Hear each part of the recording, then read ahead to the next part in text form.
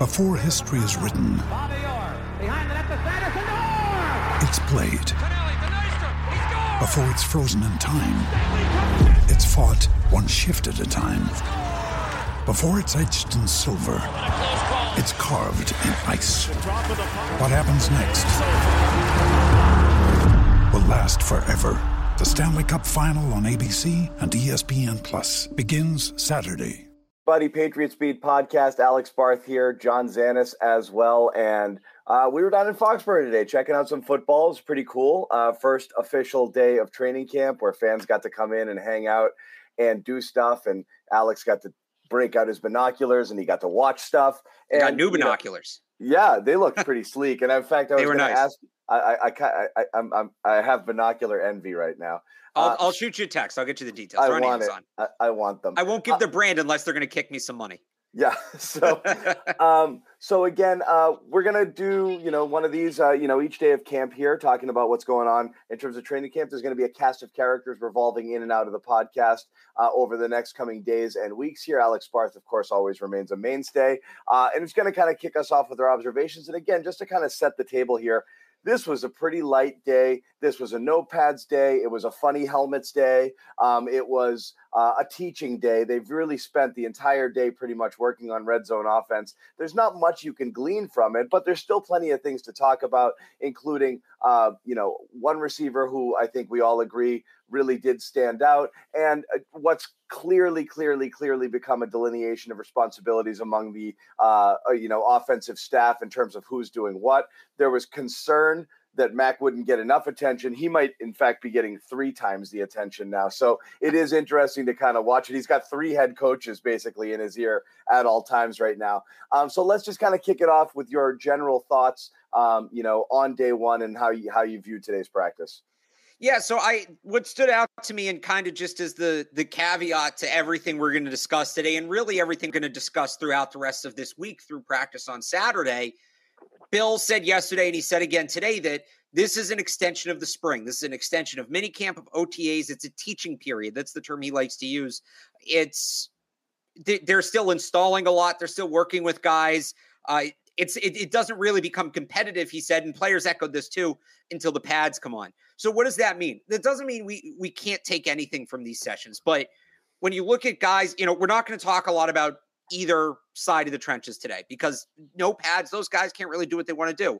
We're going to talk about Devontae Parker like you talked about, but as a guy who plays physically, there's a caveat on that. What these days are good for, though, because they are teaching sessions, they want to drill guys on what guys are going to be doing. They're not really going through depth as much in these. Where guys are, player groupings, alignments, assignments. This is a good indication of how they view individual players on the roster, and something that's been talked about leading up to camp on the show with certain players, a lot of the linebackers, some of the safeties, guys on offense like Ty Montgomery, Nelson Aguilar. What will their roles be? What will their assignments look like in 2022? Will they be different than they were in 2021? We get an indication of that. And John, like you alluded to as well, I think we can start making assumptions about the coaching staff based off what we saw today. So we'll get into all of that. But that's just kind of the disclaimer on all of this. Not just that it's just one practice, but the pads weren't on. It was lower tempo. It's more about who was where. It's more about the alignments and the assignments than the actual execution and the result of the plays. And we can start there because you can start with some of the stuff that we know you saw just in terms of who's lining up well. You have the cornerback grouping with Jalen Mills, Terrence Mitchell, and then Shaun Wade kind of plugging in there as the third corner. John Jones isn't here to start the season because he's on the PUP, and you imagine he's going to factor in there. But it does look like Mills and Mitchell have the inside track there on the outside. In terms of other things you saw, how far down the chain Malcolm Butler appears to be here. Also, Jawan Williams just kind of in Scrubville, even though he did have a actually really physically impressive interception late in competitive drills. So you do see that. You saw groupings, another grouping. And again, we can pick which one you want to go to. You saw Trent Brown playing left tackle, Isaiah Wynn being kicked over to right. And you start to wonder, is this just the next stop on his way completely out the door? Because I do wonder what's going to happen there. Wynn seems like a guy who they could save a buck or two on. So you do see that. The one thing I thought was interesting with the groupings, receiver-wise, because we're going to start with Devontae because he's the player that popped, and that's what people want to get excited about. But receiver-wise, the groupings were old guys and new guys. It looked like it was Bourne, Aguilar, and Jacoby Myers playing in one grouping, and then you had Parker with Tyquan Thornton and maybe Nixon mixing. I forget who else was in there at times when they were out there, and it looked like those were the groupings to start. So it doesn't look like a hierarchy has developed here. But if you're talking about, will Mac have a favorite target? Will he have a number one receiver? Who's he going to develop chemistry with? You had to like what you saw from Parker today.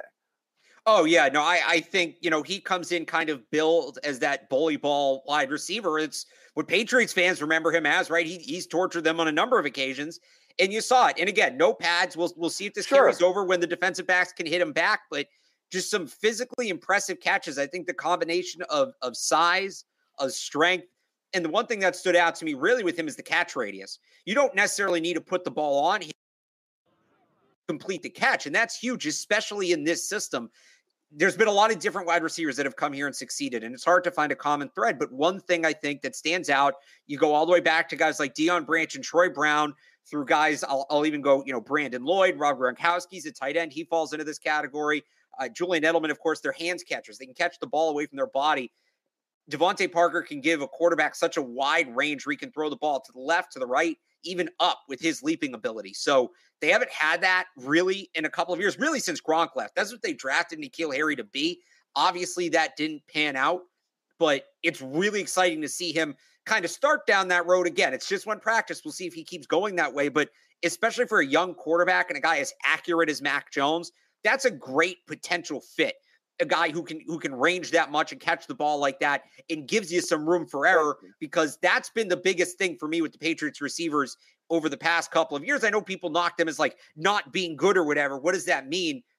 They did have ways to get open, but there wasn't a lot of room for error with a lot of those guys. I think Parker's a guy, and Bourne I'd put in this category too, are two guys that there's a little bit of room for error with the quarterback, or room to get creative. You could phrase it that way as well and still find success. Yeah, you need a contested catch guy and you need a red zone threat. And you just didn't have it with either, with anything. And, one of my favorite stories that's not a story is Devontae Parker switching to N'Keal Harry's 11, which was his original number, and then dropping it like seconds later when, he probably realized it was cursed. But, you just need a guy. You need somebody there who can do that, who can go up and grab the ball, make the contested catches. He did a couple of box outs today, and again, no pads, so the physicality there doesn't mirror what you're going to get during the season. He was able to go up and get one or two balls as well. So nice to see that leaping ability is there. And you need it. If all he did was contribute to the red zone and help their red zone efficiency over what it was last year, which was near the bottom of the league, then it's a huge thing. If he becomes a guy who, as you said, Mac can kind of put it on him because he is so accurate, you might not need that separation. You might not need, and he might be able to just use it. He might be exactly what you were hoping N'Keal Harry was going to be. Exactly. The whole way through. And we kept hoping and wondering, can he do that? And it obviously didn't happen. I think Parker easily can be that guy and can really fit the offense. Yeah. And, I think the term separation, again, to break that down, I think people think of separation. And when they picture that, they picture guys like Tyreek Hill 10 yards past a defender running away. Right. That's one kind of separation. There's other kinds of separation. The one I look at is physical separation. If your wide receiver 6'3", in the corner's 5'10", there's natural separation there. There's vertical separation. If you have a guy that can leap, or if you have a guy that can maybe go way back over his shoulder to get the ball, there's separation there, even if the wide receiver in the corner are kind of standing next to each other, right? So I think Parker can be that kind of guy, which is great, which is really exciting. And that's kind of what he started to show today, is that he can maybe give you a little bit of that. And you see right there, too, with the little high five, already building a relationship with Mac Jones. And that's big, too. He just got here. They haven't thrown together a ton, but there did appear to be some chemistry. As he proves my point wrong by missing that low throw. That was one miss. That was one miss. There were actually two bad throws during that period of drills where we were allowed to shoot. And again, the video portion of practice is really, really, really, really tight. And as tight as I can ever remember it being here. in this particular session, and you don't get any of the competitive stuff. But that's the stuff where he really did shine in the competitive drills and those red zone drills. And after one play, and again, people love to see this stuff. He catches one in the corner, makes a good catch, and runs over to the crowd. Oh yeah, he did that a couple times. So he got into it. That was great between Parker and then Kendrick Bourne's energy, which just never friggin' stops. Good vibe, from the receiver group today, and you definitely want to see that. Because it's one of the biggest areas of focus and concern for all Patriots fans. Moving off, while we're talking about receivers, I'm just going to ask you right now, because again, the groupings here are going to be really interested. You assume Parker's got a role. You assume if he's not traded, they're going to try to fit Aguilar in there opposite him. If they're going 2 receiver sets and 3 receiver sets, if you have to make your prediction right now, who is it? So there's my prediction and what I think they should do. So my prediction is it's going to be Myers and Bourne, and then Aguilar and Parker are going to be 50-50 for that third spot. Really? I think, what I think it should be, what I would do is I think Parker and Bourne should be on the field the most. I think those are your 2 best receivers. I love Aguilar, and where's Evan for me to yell this at him? I love Nelson Aguilar in the slot. The speed slot, stretching the field like Mac had at Alabama with John Mechie. I just think that there's so much potential for that role here. Jakobi Meyers is a good slot receiver, but he doesn't give you that element. He's more of a route runner than a burner. He's right? a catch and fall. He's a catch and fall guy. There's no yak there, and that's the thing is I think there's so many people who are better suited for this offense. Playing that slot position than what Jakobi Meyers is going to bring you. Well, and so to me, that's the thing. I think he should be the odd man out, because I think between Bourne. Yes, I think he should be the odd man out, because between Bourne and, as you said, playing Aguilar inside and the 2 tight ends, some of which you want to kind of run almost as slot, up the seam and that play the middle of the field there. I just don't know what Myers does for you anymore. I thought he was a great safety blanket when you had nobody capable of catching the ball. But now that you've brought Parker in here and you've got these other guys in year 2, I hope he's not. I hope they don't keep using that crutch because they are used to it. I think there's still a role for him. Right. I think in the red zone, he can be effective. I think when you get in those third and intermediates, you don't necessarily need to stretch the field entirely in those situations. Sometimes you want a guy who's going to run 7 yards, find the hole in the zone, sit down and get the football. There's still a role for that. And Jakobi Meyers is very good at that. He's going to get paid, maybe up to $15 million a year next year on the open market because he can do that. But for the most part, I love the idea of Aguilar in the slot. Really what it comes down to is there's going to be 3 guys that see significant playing time. There's going to be 2 guys that are on the field a lot. There's going to be a third guy who's on the field a good amount. And then there's going to be that 4th guy who probably, pending injury, ends up being like historically how they use their receivers, probably a 20 to 30, maybe 35% usage rate guy. So it's basically who's the odd man out, who's going to be that guy. I think it's Myers. And I think Myers can still contribute and be good in a 30%-ish role, right? Again, red zone, third and intermediate, third and short, even slightly beyond the red zone, just when there is no threat of a deep threat because there's not that much room. When you're starting a drive, right, 1st and 10 from the 25-yard line, again, that's right. I think Parker's a guy who can beat you in a number of ways. Bourne's a guy who can beat you in a number of ways at all 3 levels. And then Nelson Aguilar is your guy who can stretch the field, but he does it from the slot and complicates things for the defense schematically. That's the group I really like. Yeah, I see where you're coming from there, but you're looking for playmaking. You're looking for more dynamic plays, more explosive plays, and I want to see it wherever I can get it.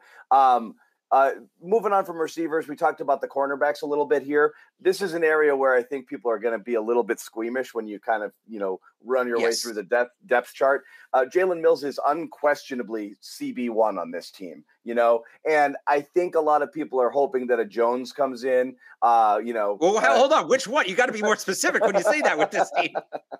It's multiple choice.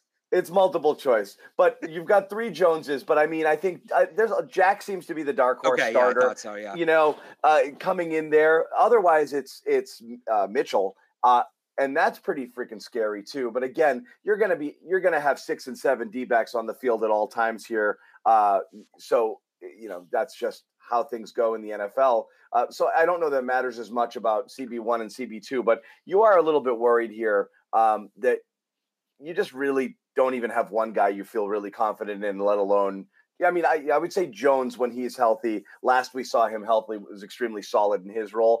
And Mills played pretty well as a number 2 last year, but it's still pretty shaky. Yeah, I mean, you feel okay about Mills. You like if they had J.C. Jackson on the other side, you love Mills at 2. I think at 1, you're right, it is interesting. And then to me, it comes down to 3 guys on the boundary. It comes down to Jack Jones, Malcolm Butler, and Terrence Mitchell. And I think with Malcolm Butler, he played at a high level the last time he played, but that was 2 years ago. He's had a year away from the game. The track record of 32-year-old corners is not great. Statistics mean nothing to the individual, but it's an uphill battle for him. That's what that tells us. Right. So that's the question mark with him. Jack Jones looked good in the spring, but it was non-padded practices. It was 2 practices. He's a rookie. So there's some uncertainty there. Like, do I think eventually he'll get there? Sure. Will he get there in year 1?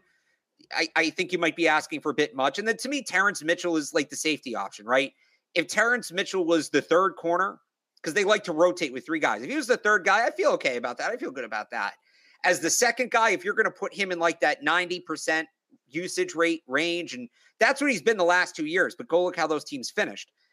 Then I'm like, all right, well, you really need him to improve his game another level for him to play that role and play it successfully. So, yeah, it is. And then we can put Juwan Williams in this category too. And it's almost by process of elimination. They need boundary corners. They're short on boundary corner because this is not a large group of individuals we're talking about for a starting role.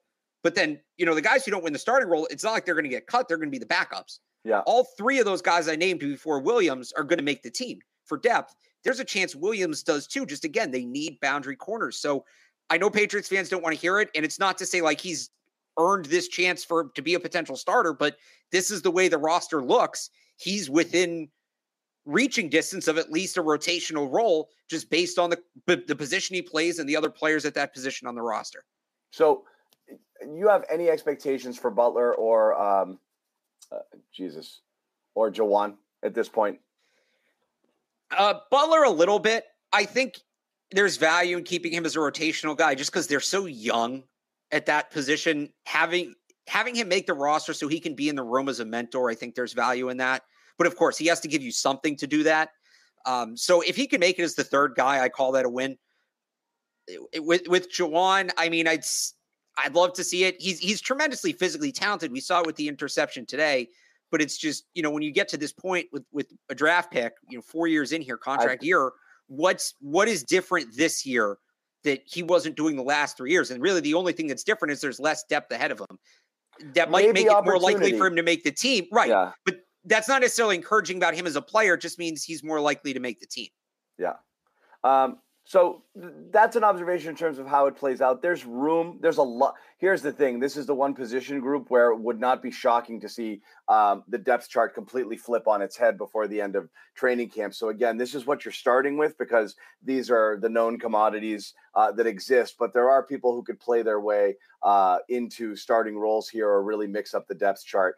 So we'll see how that goes. All right, real quick, we want to take a pause and tell you about our sponsor, BetOnline. BetOnline, the fastest, easiest way to wager on all your favorite sports, contests, and events with the first-to-market odds and lines. And, of course, the Patriots Beat podcast and the entire CLNS Media Network is powered by BetOnline. Find reviews and news of every league, including Major League Baseball, NFL, NBA, NHL, combat sports, esports, and even golf.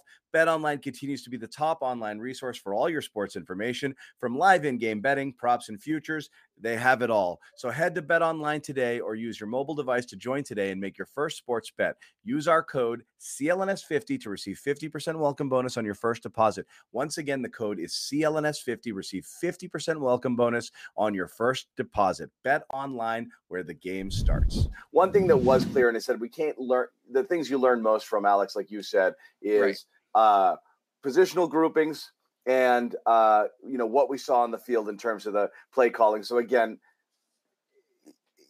I don't know what it is, arrogance, stubbornness, whatever. You name Matt Patricia, the offensive line coach. He doesn't spend a second with the offensive line. Yates is over there doing all of that work. And he's basically clearly calling the plays in competitive drills. And Joe Judge is clearly the guy in Mac's ear during positional drills. So it seems very clear at this point. Patricia, for better or for worse, is a de facto offensive coordinator with input from Bill Belichick, and Judge is the quarterback. quarterback's coach. So that's what we've got there. Everybody talked about it today.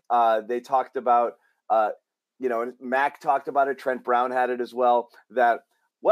What's interesting is you have some of the best defensive minds here who really understand how defenses work, and that's really helping us understand the offense.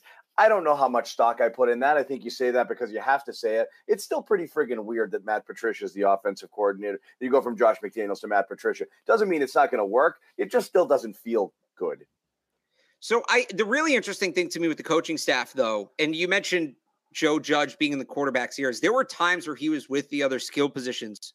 What's really interesting to me in all of this is with Mac Jones, right, as you're developing second-year quarterback, you want to have a coach with him at all times. Judge is going to have other responsibilities, whether he's the play caller or not. And right now it looks like the answer to that is not. Who's going to be the other guy, right? McDaniels was the quarterback's coach last year. He had other things going on. And they had a guy named Bo Hardigree on the coaching staff who basically was the assistant quarterback's coach and really just stuck with the quarterbacks. Bo Hardigree joined Josh McDaniels in Vegas, right? Patricia calling the plays to me is interesting, but I don't know, John, you tell me. I wouldn't put it past them that tomorrow Joe Judge has the walkie-talkie, right? Yeah. And we go back and forth on this. Yeah, so they could be screwing with us. So before we go down that road, my big coaching takeaway from today, and I wrote about this somewhat extensively on 985thesportshub.com, extensively enough that it's worth reading, is that, again, that Bo Hardigree role, so in addition to Judge being with the quarterbacks for most of practice, Evan Rothstein was with the quarterbacks the entire time. Now, who's Evan Rothstein? Evan Rothstein came to New England with Matt Patricia from Detroit. He was with Patricia in Detroit, and he was basically Patricia's Ernie Adams. He had a bunch of different titles, like they changed it every year, but it always was something along the lines of research and analysis. And that was the role he was in here last year. It seemed like as Ernie's heir apparent. And this year, though, they've changed his title. He's now an offensive assistant. And if you really go through his background, and it's all on the Patriots website, I won't bore you with the whole resume, but he has his history is as a game planning specialist. He looks at, what are our tendencies? What are the other team's tendencies? How do our weaknesses match up with their strengths? How do our strengths match up with their weaknesses? What should we blah, blah, blah, blah, blah, right? He's a guy that just knows how to read tape and pick it apart. I really like the idea of that guy spending a lot of time, not just with Mac Jones, with all the quarterbacks, but obviously Mac Jones is the story here. That's a really interesting one to me. There's another guy on the coaching staff named Tyler Hughes, who's a more traditional quarterbacks coach, who's been a bit of a journeyman. His resume is more similar to what Bo Hardigree's was. I thought he was going to be the guy around the quarterbacks. Them putting Rothstein in that spot tells me, and again, it's early, but my first thought was they're going to put more on Mac's plate this year at the line of scrimmage. And that was something that was talked about a lot last year. Remember, we were asking Bill, can Mac change the plays at the line? Is he allowed to change the plays at the line? We were asking Bill. We were asking Josh. We were asking Mac. This doesn't mean he could or couldn't. It doesn't answer that question. But it tells me that they're going to put more on his plate to diagnose things there, to make adjustments and all of that. That excites me. That's something you want from your year two quarterback. And he's a guy I think can really help Mac emphasize what is the best part of his game. And look, this is all good in theory. The thing here is it's ripe for scrutiny. And that's the point is you've opened yourself up to early questions if anything goes wrong, which may or may not have anything to do with the coaching or, who's running what positional group or the play calling. It might have nothing to do with any of it. Right. But one way or the other, you've put yourself in a weird position. And that's the one thing I've never fully understood. And of course, day one of camp, everyone's going to say that they're on board with it here. It just still seems like an odd fit and still seems like something that we're going to continue to talk about at all points in time, during the season. Anytime that you see anything not seem right with the offense, people I think are going to jump there. So I don't know that that's why create that potential drama? Why, Bill's normally good at avoiding that. Why create a situation where you're putting somebody in a place where they might be heavily scrutinized whether or not they deserve it? Well, so if I had to guess, a lot of his avoiding drama at times, one of his strategies to do that is to shift attention, right? Remember? Yeah, it's on me. Right? That or they've done weird things, like when they signed Tim Tebow, right? So maybe he knows Matt Patricia can take it. He can take the beating. And they all know what it is inside the building. And inside the building, there's no confusion and there's no gray area, and the roles are clearly assigned. And that's how he likes it. And if it means he gets away with the alignment he wants, which might not have been popular, and that means that Matt Patricia takes some extra lumps in the media, so be it. That's just part of the job. Like, that would be my guess, is he's comfortable with what it is within the building, and he knows the people that might get that undue criticism can take it. And that's what you have. We did want to pivot to Mac Jones. And again, it's not much. You're not seeing much. I'll just ask you this beforehand. Just seeing Mac out there on a very light day like today, what if anything, was a noticeable difference over the guy we saw last year? Well, and obviously physically is one, but just in terms of his attitude and his command, I really do think he has the affect of a 7-year veteran rather than a year 2 guy, just in the way he carries himself. But again, it's super early in camp. Spot on. No, that's what I said in the spring, that it felt like he's been here for a while. And it wasn't until after practice today that I was writing that it hit me. Today was Mac Jones' first practice as a starting quarterback in the NFL, first training camp practice as a starting quarterback in the NFL, right? This time last year, he was competing with Cam. So you look at the way he has you said it, the command, the rapport he has, not just with the receivers, but with everybody on the team, the way he's hyping people up. You can hear him. He's a vocal leader. The one that stood out to me, and this seems like a mundane thing, but it's not, is there was I don't remember if it was 1-on-1s or 7-on-7s. It was actually Brian Hoyer was the quarterback at the time. And he threw a ball to Nelson Aguilar, and Aguilar went up and made a great catch. And what happens? Mac, who was standing on the sideline, comes sprinting across the field, screaming at the top of his lungs, runs right up to Aguilar. They shoulder bump, right?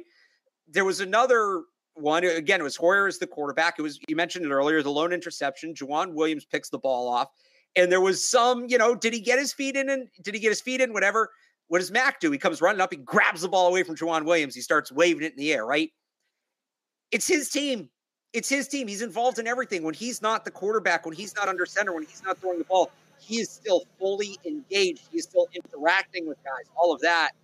For a second-year player, a new player, and it helps in a lot of this roster. But it's his team. He's clearly comfortable with everybody on the roster. And for a guy in his second year, in his first camp as the starter, I think that's a tremendous sign. Yeah. The one thing I want to see when we do get further on into it, the one thing that stood out for Mac last year, in addition to just how he looked physically, and he looked kind of small, and obviously he still had a little bit of the college dad bod going, but how frustrated he got when things didn't go his way. I am curious when things start to get a little bit more competitive and the pads go on, what that's going to be, because that was something that kind of lingered a little bit through the year. You had Bill Belichick grabbing him by the wrist and leading him off the field, and there was times where he would just get so upset at himself when things wouldn't go. So I do want to see how he's handled that. But the other thing that got a lot of publicity that people were talking about was yesterday when Bill Belichick, who doesn't say nice things about anybody unless he's about to cut them or they've retired, had this to say about Mac Jones and his leap from year 1 to year 2. Yeah, I think Mac's done a great job. He's worked extremely hard. He's got a tremendous work ethic and in all areas. I think there's a dramatic improvement. His physical work and conditioning, working on his mechanics, working on his footwork, working on his understanding of our offense, of opponent defenses, of situations, all those things. We've talked about all those things in varying degrees, some more emphasis than others, and the emphasis on maybe some other things will come later on. We can't do it all at once, but yeah, he's worked hard. He's made tremendous strides, and he did a great job last year. But he's starting from a much, much higher point this year than where he started last year. So, his off-season work has been significant, and I think everyone recognizes, how well he prepares, and how much further along he was than he was a year ago. So, great. Really nice things to say about Mac. You want to hear that about Mac. My question to you is why?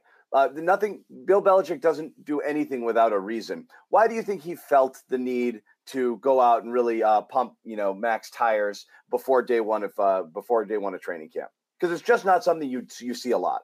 So it's really interesting. Let me follow that up with this. I asked Bill about Raekwon McMillan today, who's a player I really like, is coming off a torn ACL. Yeah, he's being nicer to everybody, right? So I have the quote right here. I just said, what have you seen from him? You know, he's coming back from this big injury, missed a whole season. What have you seen from him since then? Here's Bill. Raekwon works really hard, really smart player, has experience, understands a lot at the linebacker position.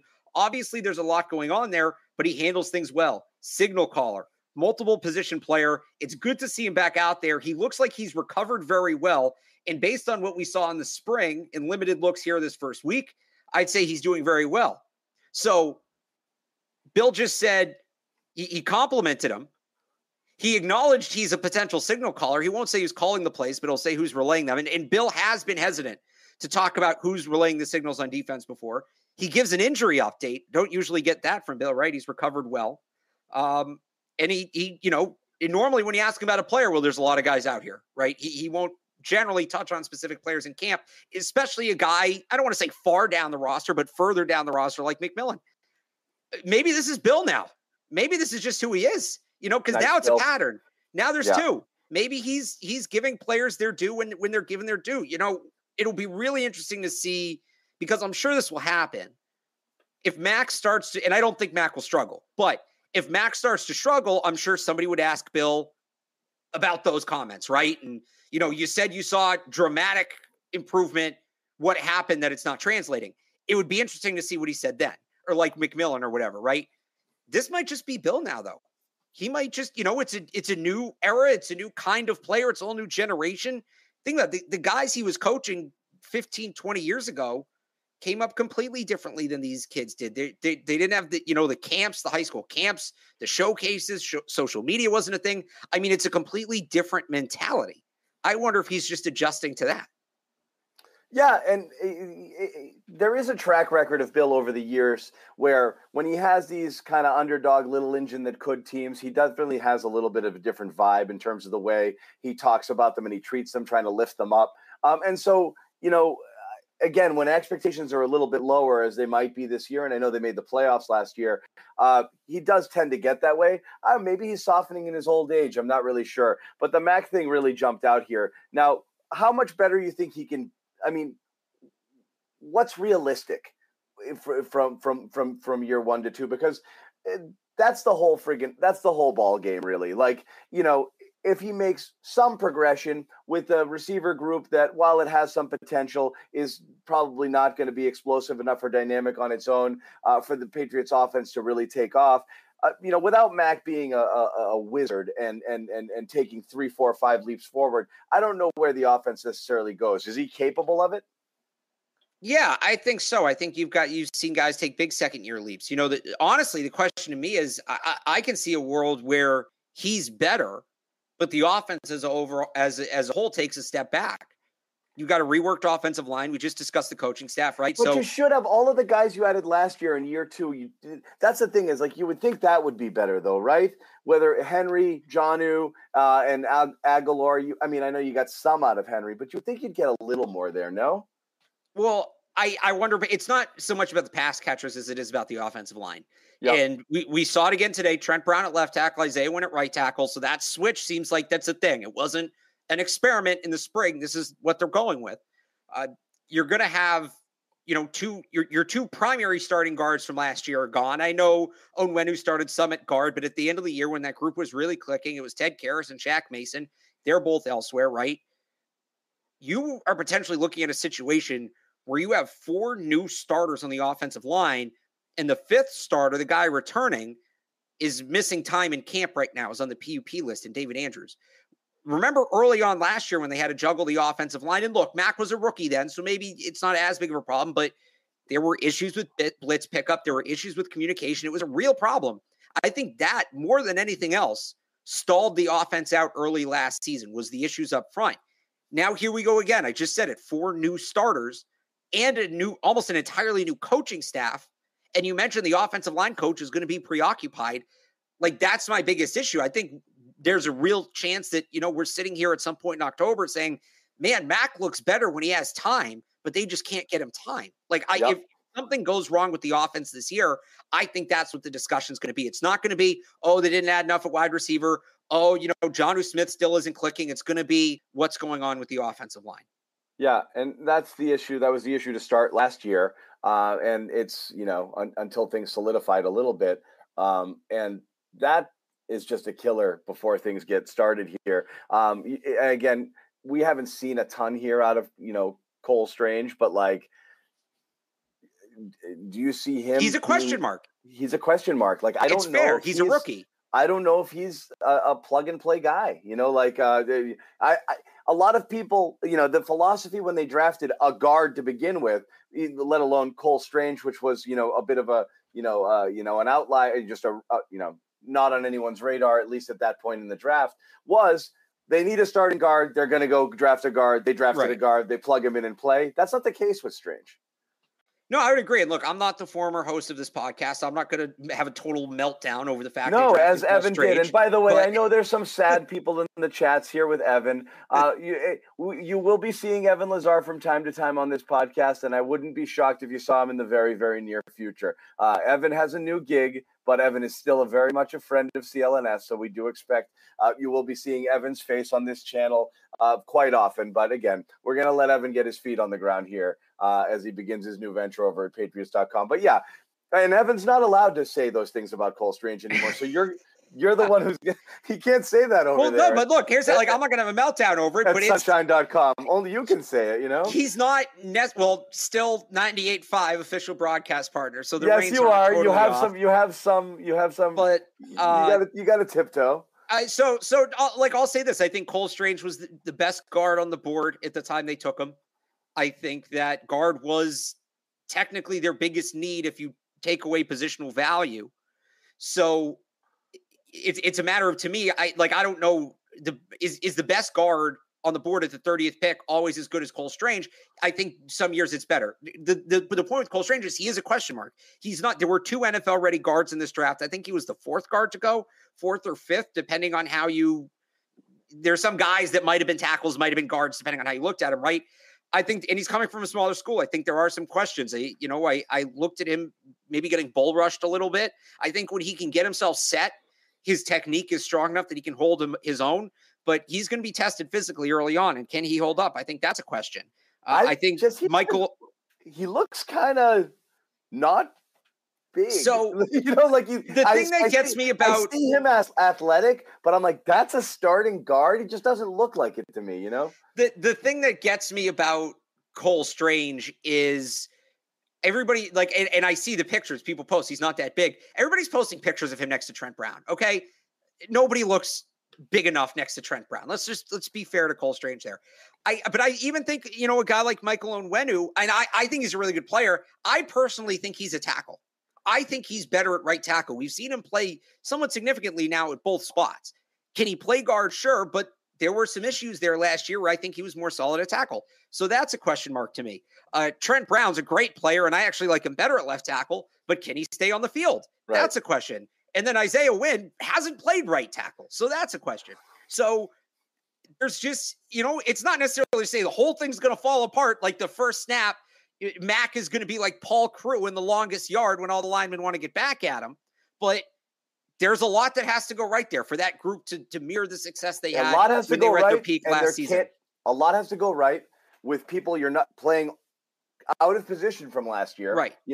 Multiple people playing out of position and an unknown and Strange kind of plugging in there. So again, it could go great, but a lot of question marks. You always like to enter with unless rather than if. They'll be fine unless instead of they'll be fine if.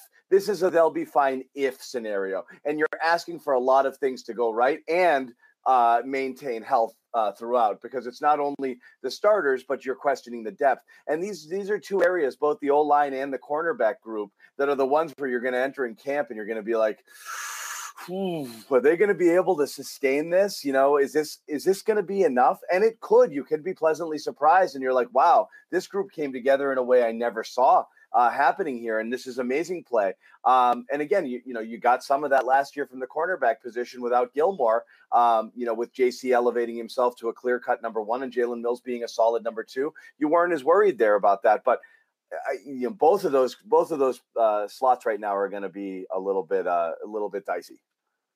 Sure. Well, the other thing about the offensive line is just, and not to keep picking on the group, because so you just compared them to corners, right? I think in theory they have a starting five. They have a starting five that in theory you can feel good about. Corner, I don't go that. Like, do they have a starting second corner? Right? That's a question. We know if all things go well, we know who the starting five are on the up front. At the corners, even if all things go well, we don't necessarily know who the starters are. The thing about the offensive line that would kind of bail them out last year, they had 6 starting caliber players. When you factored in, it was Ted Karras who started the year on the bench, and then Michael Onwenu. If they need to move things around, they could do that while still having, that caliber of player on the field.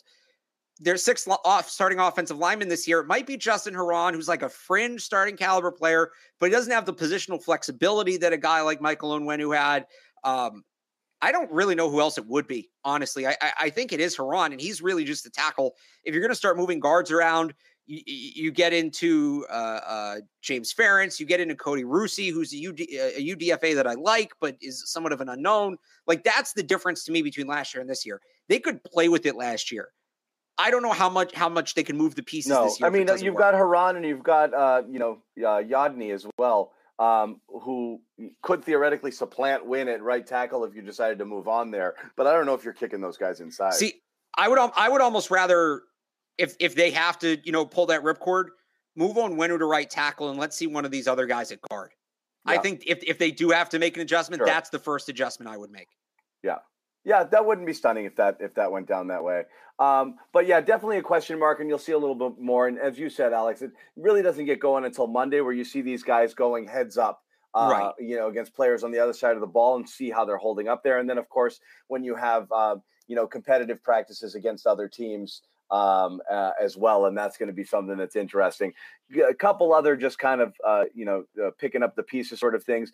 Again, it's not a group that you're loving right now, but it looks like it's Bentley and Raekwon McMillan, who you talked about earlier, kind of coming in as the top linebackers, with Mac Wilson kind of came in some coverage situations there. It looked like that seems right. That seems like what you would expect, to see them start the season with. Yeah, I actually really like the linebacker group. I think there's not in terms of like, they're going to come out and dominate, but I think there's a lot of people who can do different things. Yes, right. I think they've built it well. I think it's a very complete group. I think that they've made the adjustments they need to make from last year.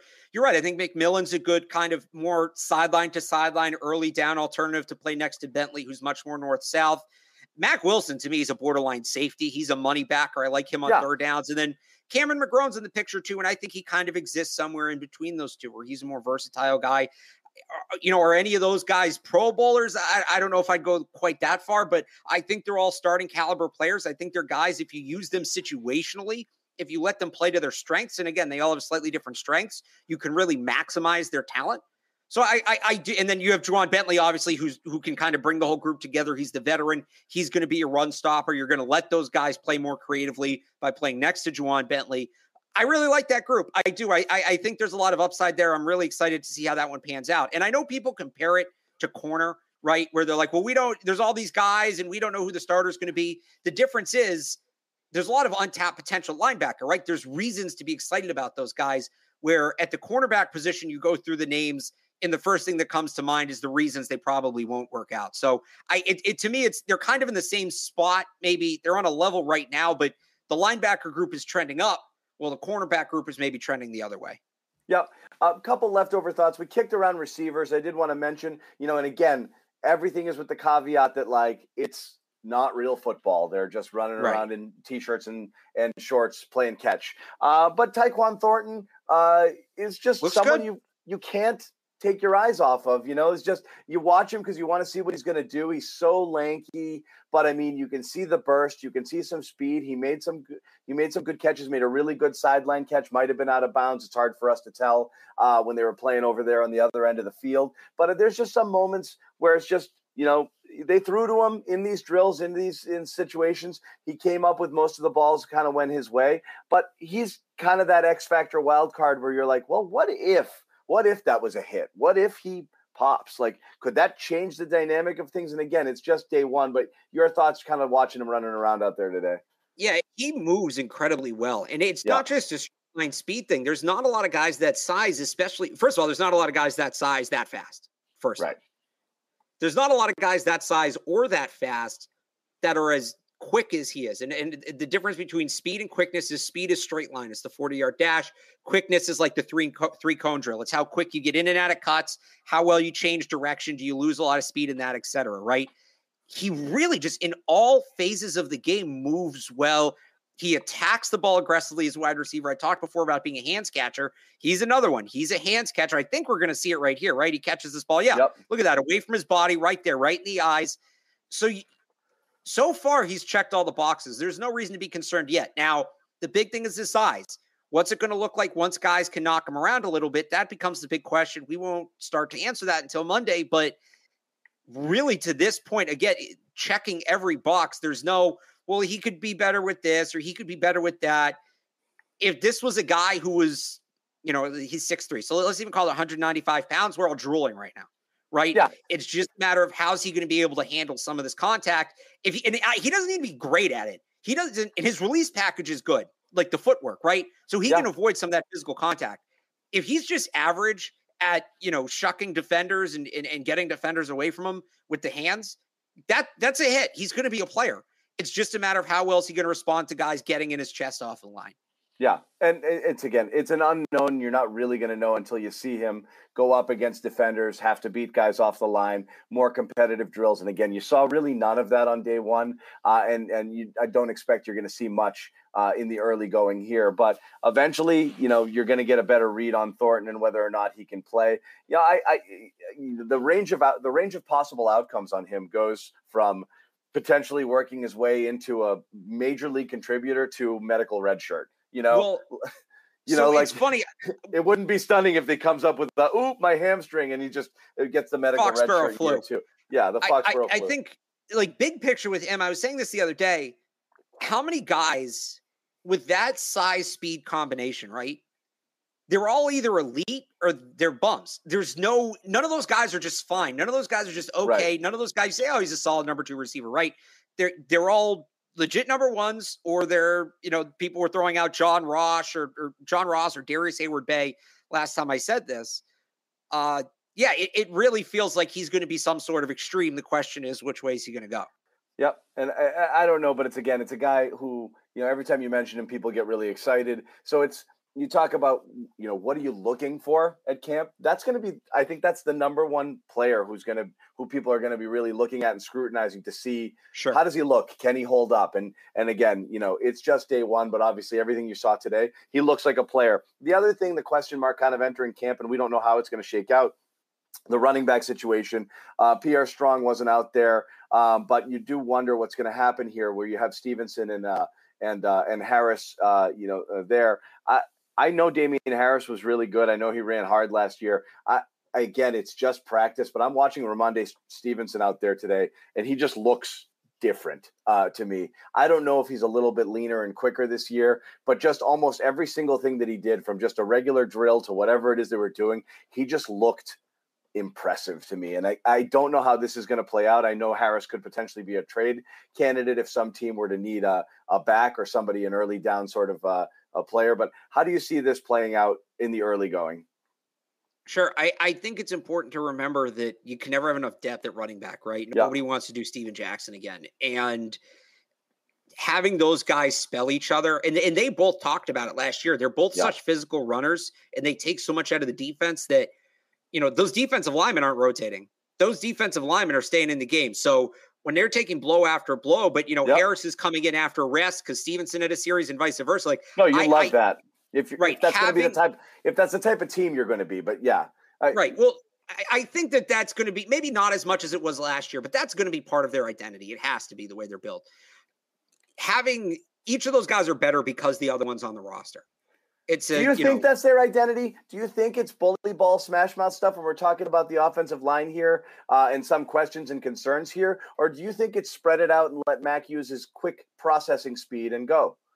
Well, I think it's both. I think, you spread it out in the passing game. So this was the problem last year, right? Late in the season, teams realized all they were doing was running the ball. They started putting 7 to 8 guys in the box, and there was no reason not to. So I think ideally what the identity is you spread the ball out, you force that defense to thin out in the box, and now you have options. Because if you can run this spread successfully, it's going to force that defense to take linebackers off the field, to take safeties out of the box. And now you can have a little more success with smash mouth football. Now you really make the defense think you're not one-dimensional. So I think their running game identity is still going to be very smash mouth. I think they just want to be able to mix it with the pass a little bit more. I don't think they wanted to be as run heavy as they were last year. I think that was just by necessity because that's what worked, right? That's always going to be a part of their game. I think it's just being more balanced is the goal this year. Yeah. Any cleanup thoughts for you, Alex, in terms of other stuff that you saw today or things you're expecting for tomorrow? Well, I'll just say, like, somebody just pulled up the James White rule, right? I think that's a big one to watch. And while they're in red zone work, that's something that we get a good look at. You mentioned James White today either, yeah. Right. Yeah, he's on PUP. You mentioned Pierre Strong was limited. He's a guy I think factors in there. So it's, is it Ty Montgomery? Do they see him as a running back, even though he's listed as a wide receiver? Ty's a guy that is interesting, right?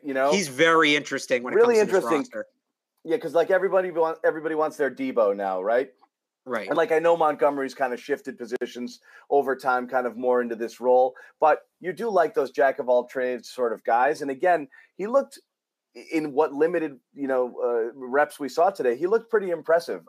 He was noticeable out there.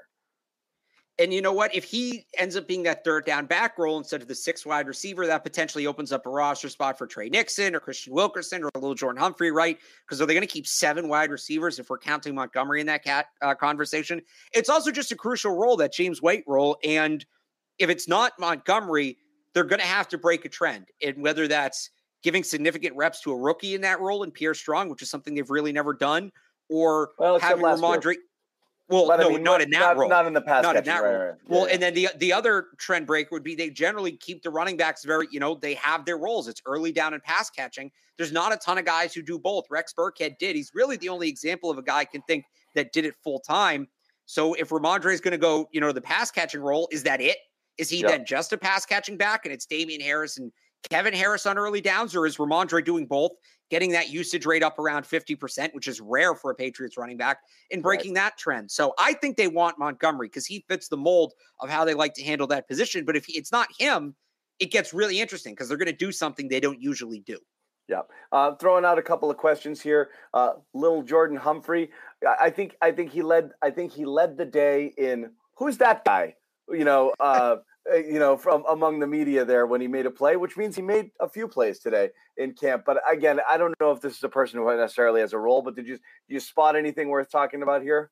Well, he looks impressive. He's a big guy. And I think, with the case for him making the team, first off, it needs to be that 6 wide receiver thing, right? Where Ty Montgomery's not in the picture. And then let's say that, Devontae Parker has some injury troubles. Maybe they don't have a way to keep a third tight end on the roster. You don't have a lot of size in your pass catching group beyond Devontae Parker. Maybe he sneaks on as the 53rd player, just as another big body in the passing game, a guy that can operate in the red zone, a guy they can maybe use in line to block some safeties. Is that me saying that's what's going to happen? I don't know. He doesn't play special teams. I think that hurts him. It's going to be really interesting to see once they get into the kicking game part of things. Is he out there covering kicks? Is he out there blocking on kick return? He has to do that if he wants to make the team. He has to. But there is a path there for him. If he keeps making plays, his name's going to come up. He's going to be a part of the discussion, at least for a practice squad spot. So, as good a first date for him as you can realistically ask for. And yeah, we'll keep an eye on him down the road here. Okay. As we said, there'll be a cast of characters popping in and out of this Patriot Speed podcast over the next few days. Some you recognize. Evan Lazar, as I said, is going to make an appearance as well. So we will keep bringing you content on a regular basis, daily basis, while the Patriots are doing training camp stuff. They're back at it again tomorrow. At the same time early in the morning. So we'll have some observations. You can check out all our stuff over at clnsmedia.com. Subscribe to this YouTube channel if you haven't already. Hit the bell, turn on your notifications, and that way you will be notified when we go live. I think, around this time, Alex, it seems to be in your wheelhouse? I you know what? I underestimated myself today. I was like, I got all this work to do. I'm not going to be home until this time. We may be able to bump it up a little bit. We'll talk it. Somewhere between 4 and 6. Look for notifications. You can follow us. You can follow us, Patriots CLNS, on Twitter. Of course, you want to make sure that you're following everything Alex Barth is doing over at 98.5. So go check out all of his written work from today covering the Patriots. Alex will be there for the duration of camp as 98.5's go-to Patriots reporter. And I assume there's some radio gigs sometime soon in your future. Yep. I'll be on Sunday, 10 to 1, along with Matt McCarthy again on 98.5 The Sports Hub, and then next Saturday from 2 to 5. Make sure to check out Alex on the radio as well. And of course, 98.5thesportshub.com all the time. All the time. And of course, he's here on the Patriots Beat podcast for the foreseeable future. And as we said, look for some surprises in the coming days in terms of who pops on here. Thank you guys for tuning in. Day one in the books. We're happy to have football back in our lives. On a personal level, Alex, This is always my favorite media day of the year, because you go the whole year, you do all of this stuff, and then everything shuts down, especially if your winter teams don't go late into the season, and you stop. You don't go out anymore. You don't see the sun. You do nothing. And then this is like the first day of school vibe. You go out there and it's like, you see all your friends. I see all my reporter buddies, the camera guys, blah, blah, blah. And it's just like, hey, how you been? What you been up to? So it's just always that great vibe to have it back. And also it signifies, the beginning of what we're all looking forward to, which is, a football season here coming in September. So good stuff. As you said, day one, day two tomorrow, we'll be back here with the Patriots Beat podcast.